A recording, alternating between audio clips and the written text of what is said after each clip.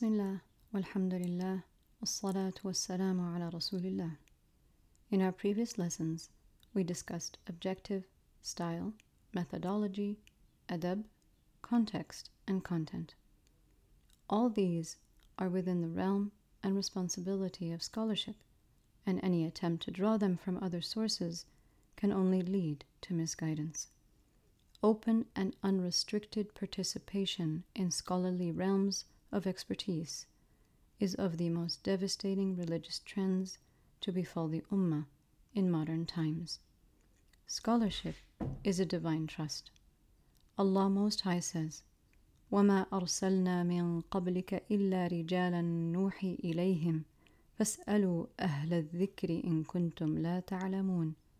O Prophet, we did not send messengers before you other than men whom we inspired with revelation.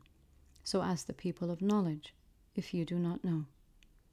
قال القرطبي نزلت في مشركي مكة حيث أنكروا نبوة محمد صلى الله عليه وسلم وقالوا الله أعظم من أن يكون رسوله بشرا فهلا بعث إلينا ملكا فرد الله تعالى عليهم بقوله وما أرسلنا من قبلك إلى الأمم الماضية يا محمد إلا رجالا آدميين.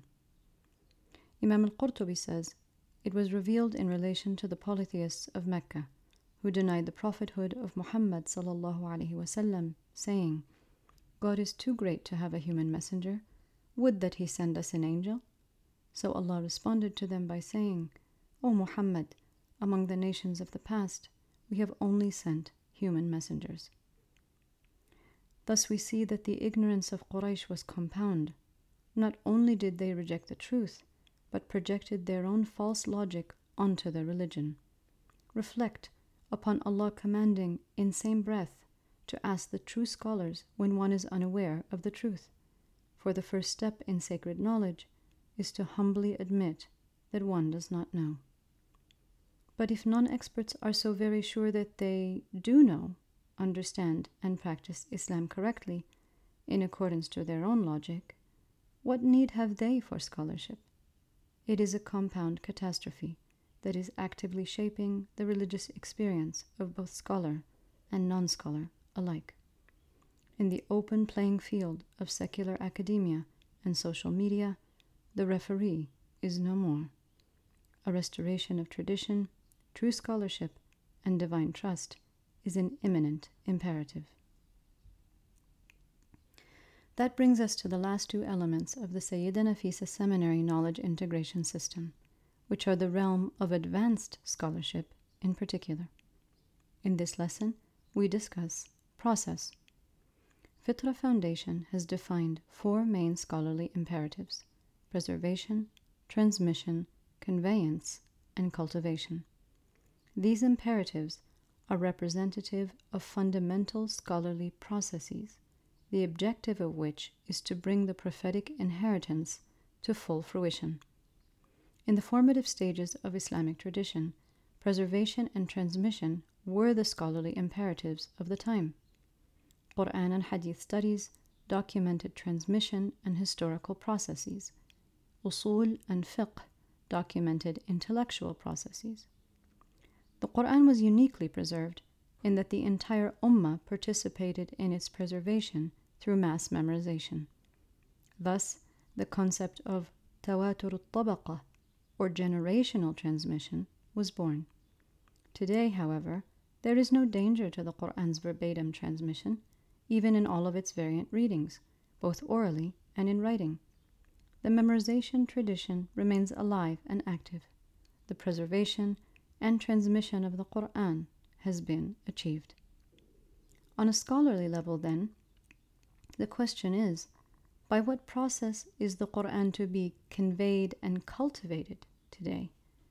And are we merely running in historical circles, perpetually focused on previous stages of preservation and transmission, or actually making scholarly progress? How are we to achieve a true recitation of the Quran today? While many have ideas, few are directed by principles, and even fewer are capable of following through. Process is a highly advanced stage of scholarship. As for hadith, documenting transmission became a specialized science, incorporating elements of memorization, written record, mass compilation, systematic classification, biographical tracking, and strict evaluative processes. Most of the hadith corpus was classified into graded categories. Today, the grading of only a small percentage of reports remains disputed, and among those, only an acutely nominal few are subject to new research.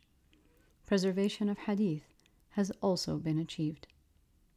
So again we ask, by what process is hadith to be conveyed and cultivated today? What is the current scholarly imperative? Is current scholarship engaged in what they want or what the ummah needs? Are we chasing our own polemical tail in circles, or are we riding the stallions of scholarship into new horizons? Very few are even asking the right questions.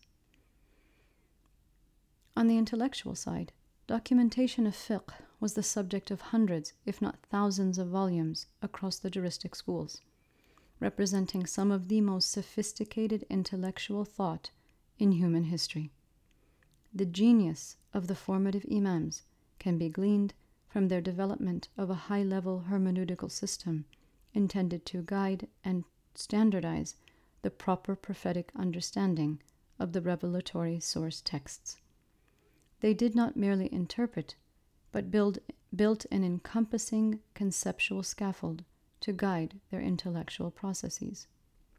While in their times this was a necessary proactive endeavor, in later times the subject domain of usul, or legal theory, became a tool of preservation, demanding, with its compelling intellectual strength, conformity to the tradition of the fuqaha.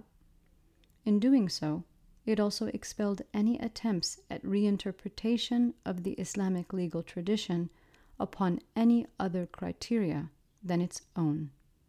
In much the same way, the scholars of Kalam also preserved and propagated the Islamic creed.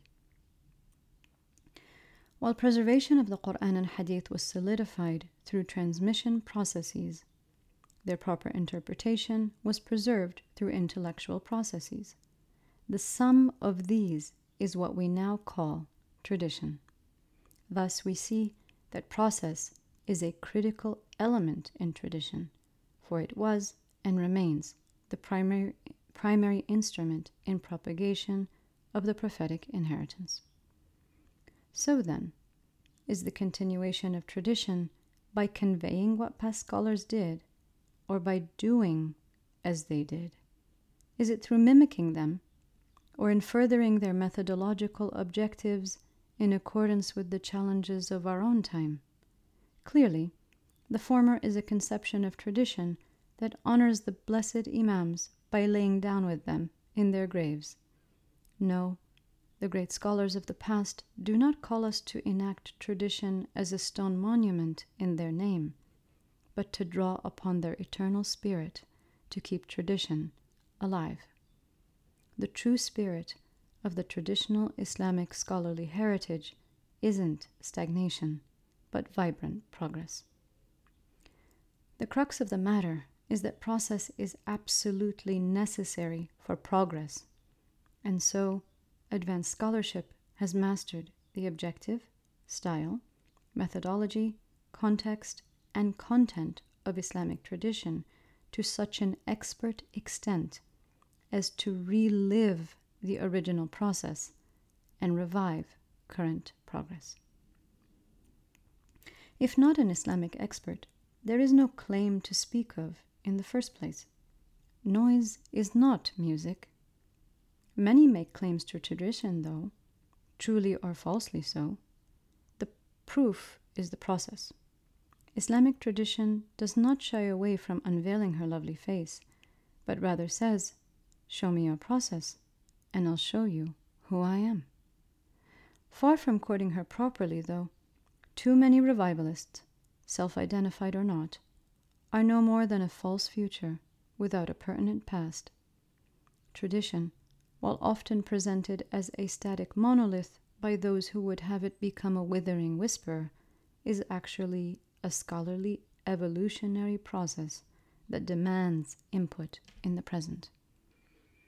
Yet while honoring tradition to a great extent and exerting excellent efforts, much of current scholarship pays homage to her by painting a portrait of her beauty, perpetually gazing at her image, with no aspiration to actually meet her. Yes, tradition is alive, but only proper process can cause her receded radiance to emerge once more. It all seems theoretical, you say. Indeed, it has been, until now. For while Fitra Foundation birthed Sayyida Nafīsa Seminary, when she grew up, she mothered the Metafiqh academia, the third phase of our historic inauguration. Metafiqh isn't an invention, it is an extension. It is tradition in real time. Tradition was never broken to be fixed, but rather captured in the blueprint of a stunning architectural structure, waiting to become real. None employed the magnificence of Islamic tradition as the great scholars of the past did, but as we admire their legacy, they call to us to build our own for coming generations who will also do the same. Methodology is the unchanging, established element of tradition that demands discipline and conformity. It is the element that we most often associate it with. But process, that creative cultivation upon the established methodology, that is its evolutionary element. Metafiqh is the process of documenting and streamlining the transition between historical, scholarly phases, from previous phases of preservation and transmission to future phases of conveyance and cultivation. Metafiqh is the bridge between the past traditional and future transcendental. Tracing the scholarly brushstrokes, defining their technique, admiring their color blend, discerning the background from the foreground. Methodology is discipline. Metafiqh is art. Advanced scholars are artists. Advancing time is the canvas. Without truth, there can be no beauty, and without beauty, there can be no life. This is our real, living tradition, a tradition of men and women. In our next lesson, we'll discuss the final element of the Sayyida Nafīsa Seminary knowledge integration system, which is pedagogy. With one eye on tradition and the other on transcendence, teaching will be the bridge to a complete vision.